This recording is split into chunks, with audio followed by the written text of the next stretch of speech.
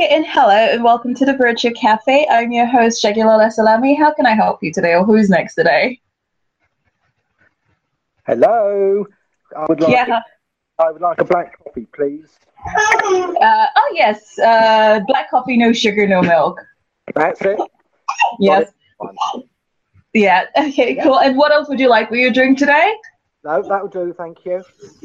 Cool, cool, cool. Are you in London today? Because where I Yeah. am, in my nice little village in Hithergreen, we like to call this a nice little village, the sun is out and it seems like a very lovely day today. Good. Well, it's okay in London. Yes. Cool.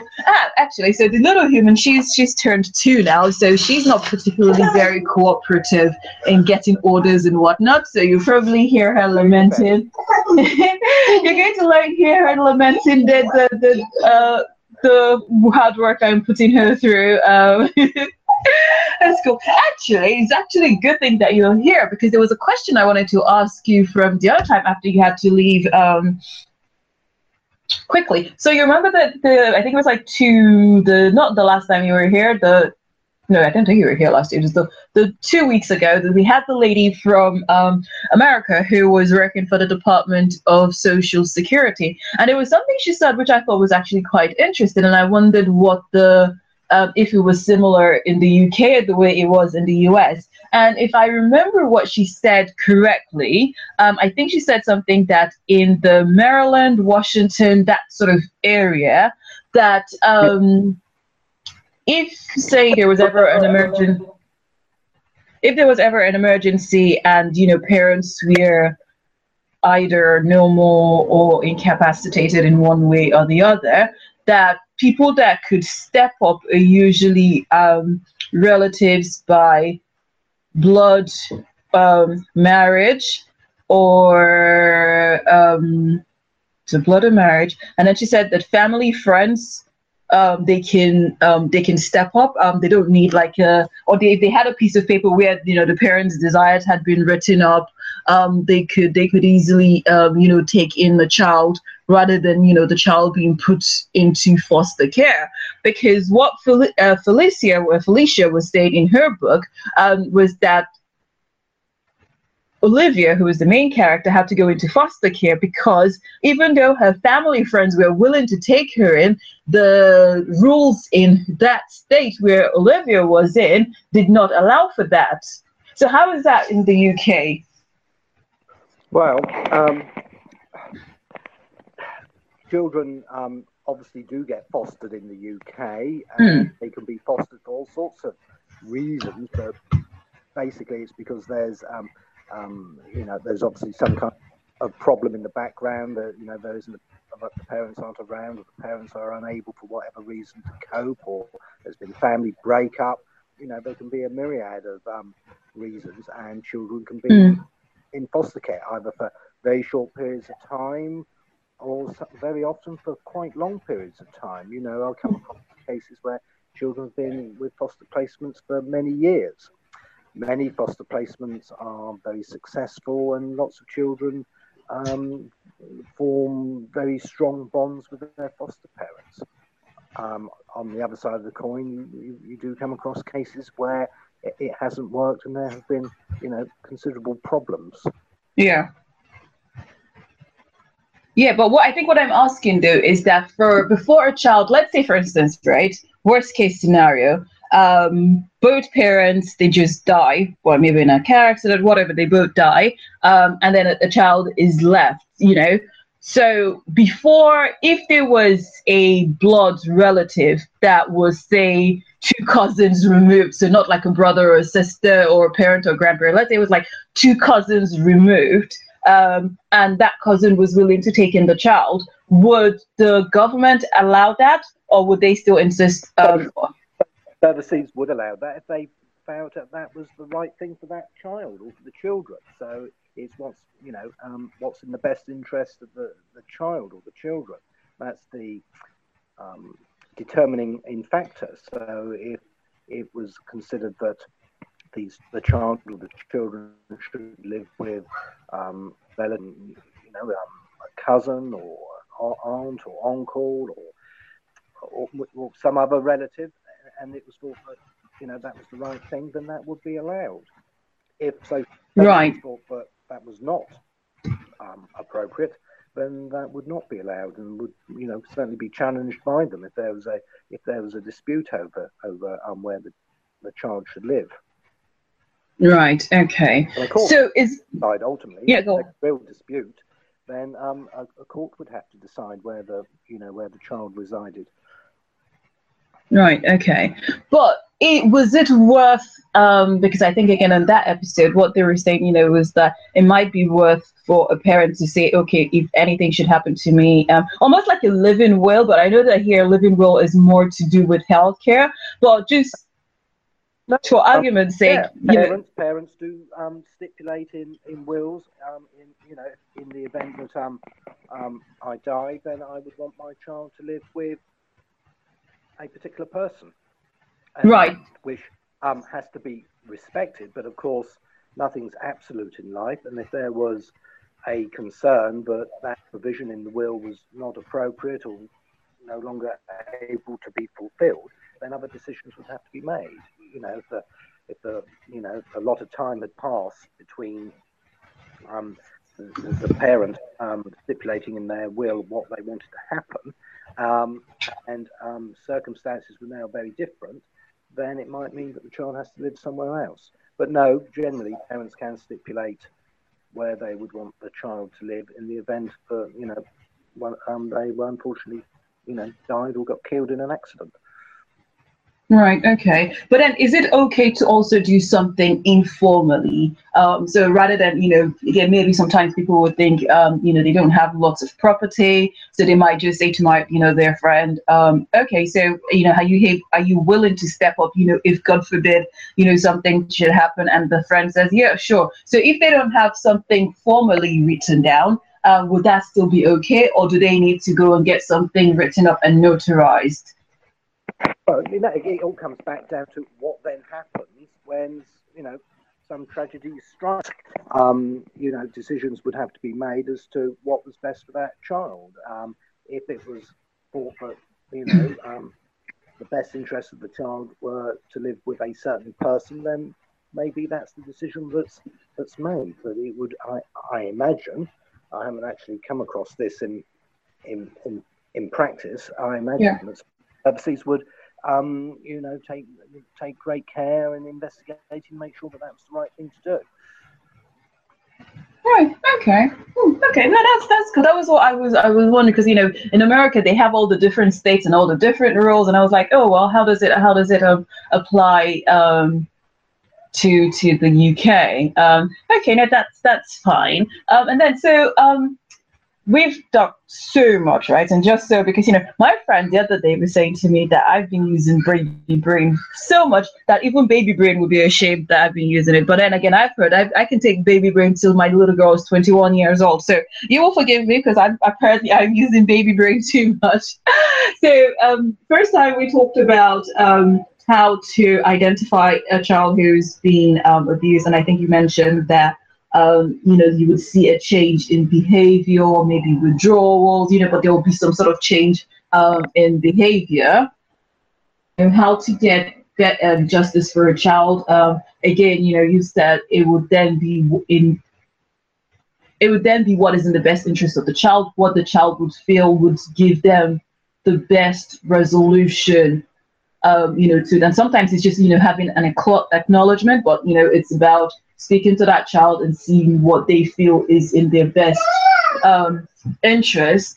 And then last week we talked about, yes, baby. And then last week we talked about, you know, we talked about the first stage in the 5 stages of grief, and what Felicia was saying, you know, with regards to her character in her book was, you know, denial.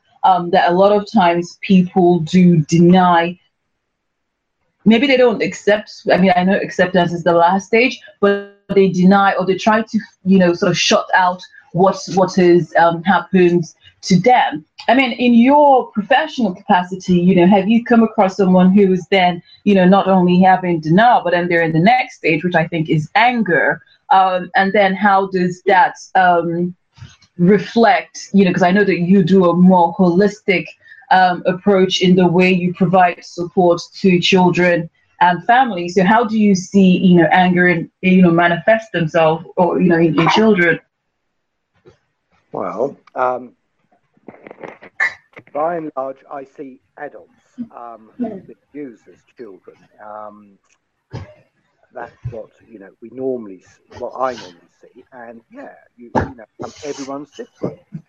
Yes. People can be very distressed. Some people very angry. They're angry with the authorities for letting them down. They can be angry with family members. They can be angry sometimes with themselves because they have guilt. They feel somehow responsible for what happened, and of course they're not responsible. But it's a very natural feeling for a survivor to have. Yes. With younger people, again, yes, you can sometimes see anger, and again, it's with those who they felt were in a position to step in and save them from what was happening. So anger is a very natural emotion, and it doesn't surprise me, when it is when people are angry about what they've experienced and how they perceive it. But everyone's different. There's no one person is the same as another. So it's I have to be careful not to generalize. Of course. Okay, so at the risk of generalizing, and I guess I have to try and choose my words carefully.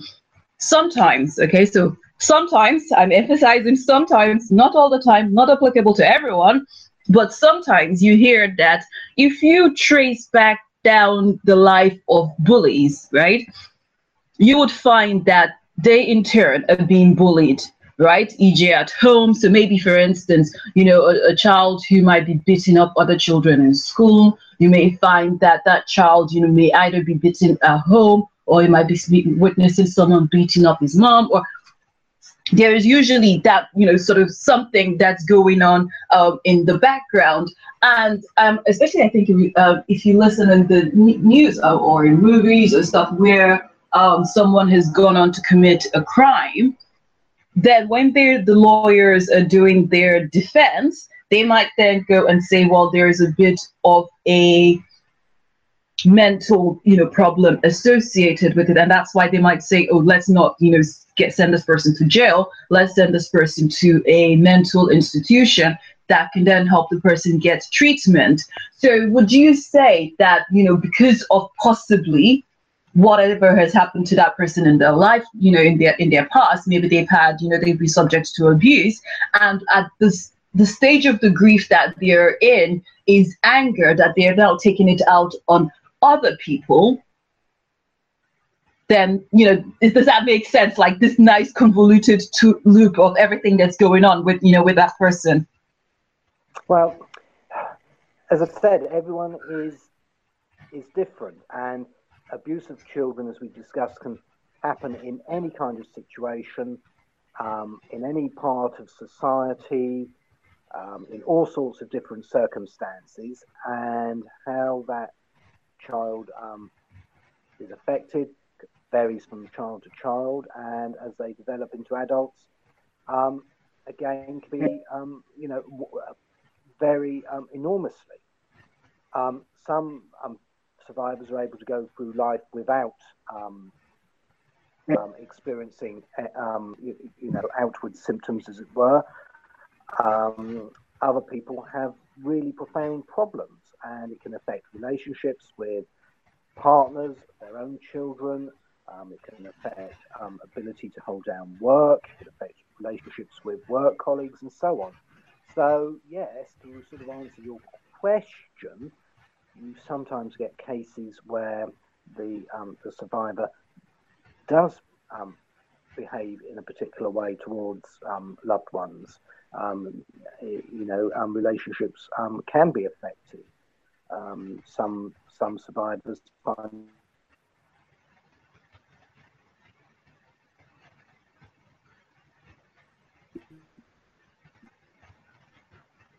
Hello?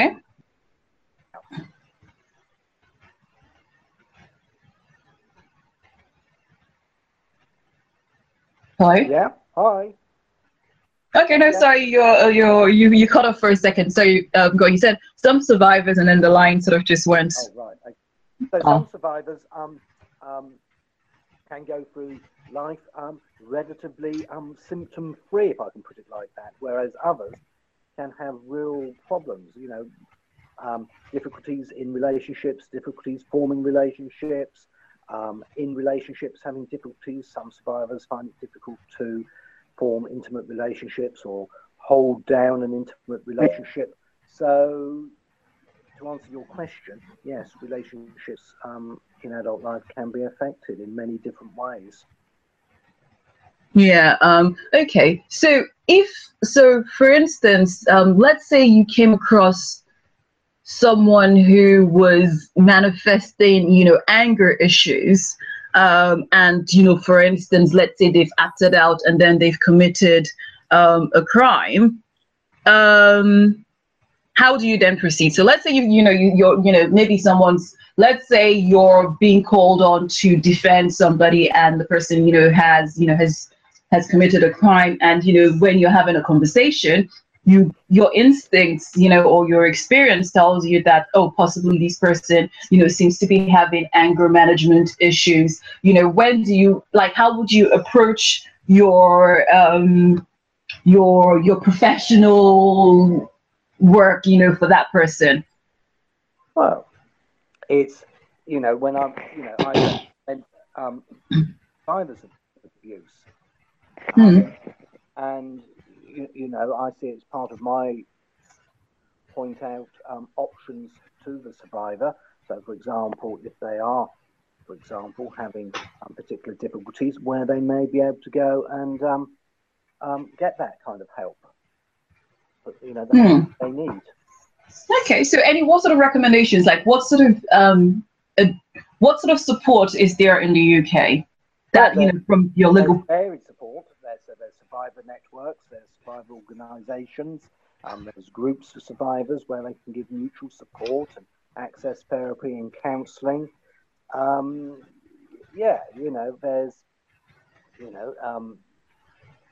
I said, the survivor networks are very important because their very existence and the fact that there are survivors there who can help other survivors and provide the strength and support that sometimes is so crucial and necessary. Yeah. Sometimes be medical. I might say, well, you need to go and see your general practitioner and get some advice. Yeah. Okay. That definitely makes it. I think it's because sometimes some people might just be acting out and they don't really know why they're acting. I mean I guess most females when it's that time of the month and we're all acting crazy, and then everybody else has to just take cover and be like, what, you're just being your crazy self, we will just ignore you. But then so I guess it's sort of trying to find that balance and sort of trying to, like you've always said, what is in the best interest of the child or the survivor, and finding an approach that works specifically for that person. That's right. Anyway, yes. It's been lovely to talk to you. Time's up, and I have got to. Yes, no, definitely. Thank you for stopping by. Thanks for coffee and take care. Yes. All right then. Bye now. Hello, Felicia. Good morning. I am so sorry I'm late. No, that's fine. You snuck in very quiet. I was like, ooh, someone's joined us. How are you today? Oh, and happy Thanksgiving. Thank you. We've had a good holiday weekend so far, but once again, I have my 2-year-old grandnephew, Jordan, and he woke up sick this morning, so that's why I was late. Yeah. Oh, dear. What was wrong with him? Too much food? No, he's had a little flu bug for the last few days, and he had a fever this morning, and he was fussy. Aww. Send him lots of big hugs from us. I sure will. Thank you. Yes, but how is he feeling now? He's resting now with my husband and with his adult cousins, so he's getting lots of love and cuddles. Oh, cuddles treat a lot of things. Cuddles make everything feel nice as rain. Yes, yes. Oh, cool. So, what's been happening with you? I mean, I think you got the back end, with Alan. Oh my God, attorneys and lawyers and all the funky titles they have. They're always busy. He was able to just squeeze us in again. Have a quick chat and then zoom off again. Exactly. But unfortunately, we need that aspect of it to complete the situation. I mean, if there's no legal ramifications, there's not going to be any acceptance, any justice. People will suffer endlessly. Yes, no, definitely. Okay, so tell us, how did Olivia manifest, anger issues? Did she manifest any anger issues in your book? The only anger that Olivia manifests in the book is when someone is trying to hurt a child. And her problem was with her client, Rena. There was a conspiracy going on to put Rena into foster care purely for financial gain. Really? Yes. How do you put someone in foster care just for financial gain? Who's her biological grandfather and right? His attorney. Oh. Right. So, but then was he a registered foster carer?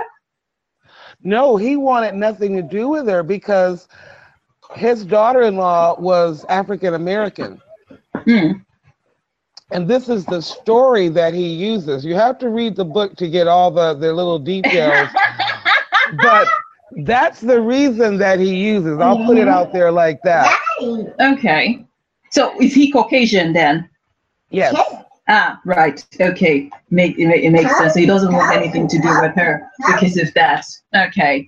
Now that's fine. But I mean, sort of anger with regards to what happened to Olivia. Did she sort of, because I know that last week, you said she had a bit of denial. Did she ever proceed to anger, or did she just skip that part, in her own personal, journey?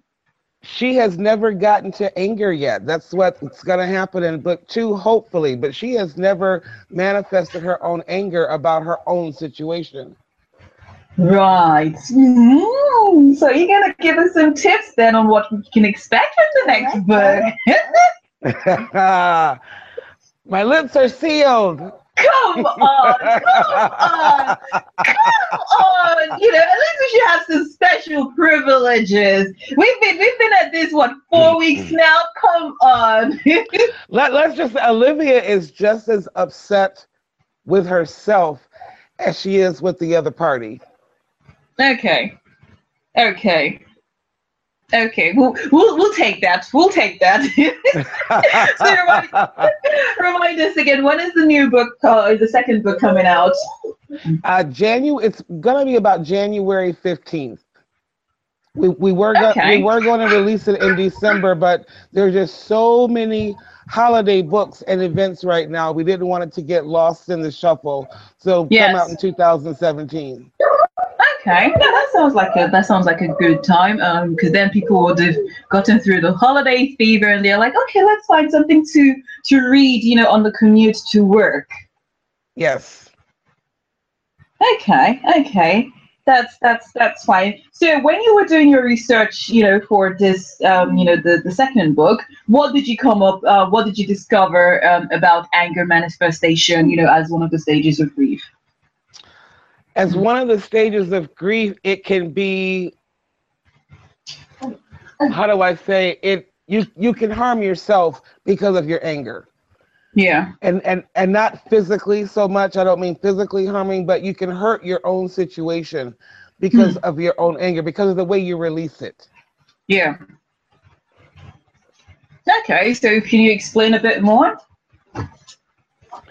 Because you're not rational.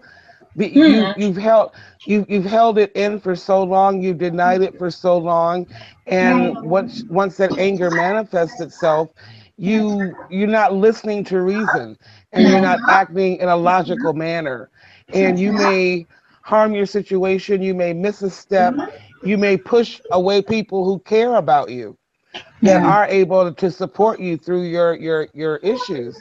And so you can harm yourself if you don't manage your anger appropriately. Yeah, but then how is, the anger from grief different to, say, someone who's just PMSing and just being, in a foul mood? I think more so with the grief is that you're looking for someone or something to blame. Right. Someone has upset you, or it's someone's fault that you've been hurt, and you want to place blame on a particular person or situation. Right. Okay. Okay. So then, random thought that's in my head. Do you say somebody who is a bully, right? And the person is a bully because the person is being abused at home. So maybe, again, this is all hypothetical situation, totally hypothetical.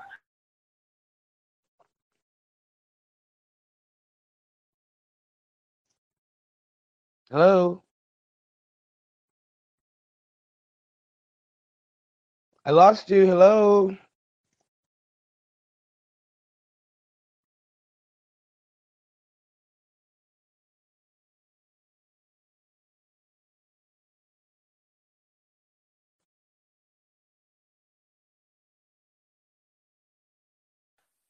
Hello?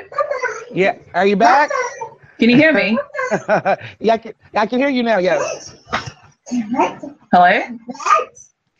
I'm here. She seems to I'm be here. I don't think the problem is from me. I can hear you now. I couldn't hear you before. Felicia? Yes. Hello? Hello? Hello?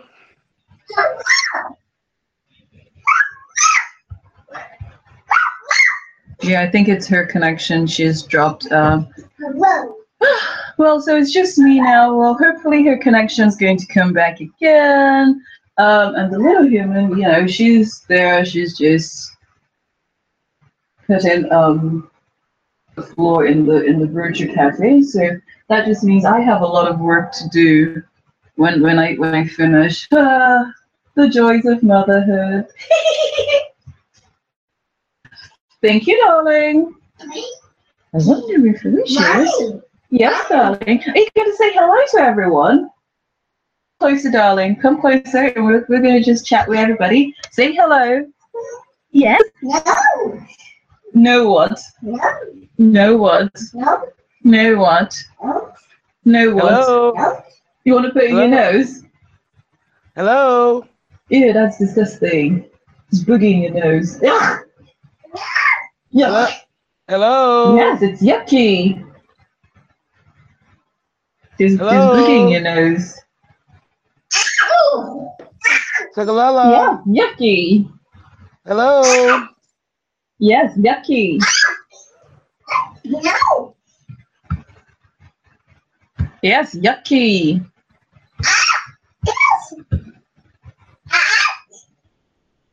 Yes, yucky. Are you going to say hello again? Hello? Yes, nose. So let's see if we can practice our alphabet while we're waiting for Felicia to come back. I can see her, but I don't think she can hear me. Right, so A is for what? Yes, good girl. And B is for? C is for? D is for? E is for? Oh, you are very smart, babies. Okay, people, can you hear? This is my newly 2-year-old, and she's saying her alphabet. Okay, let's see. F is for?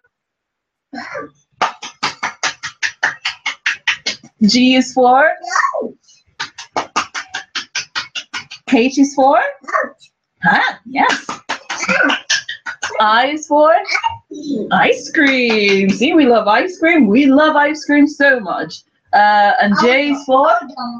All done. Yes, J is for juice. K is for? Yes, K is for kite. I'm not really sure why we can't hear Felicia. She's here, but nothing is coming through.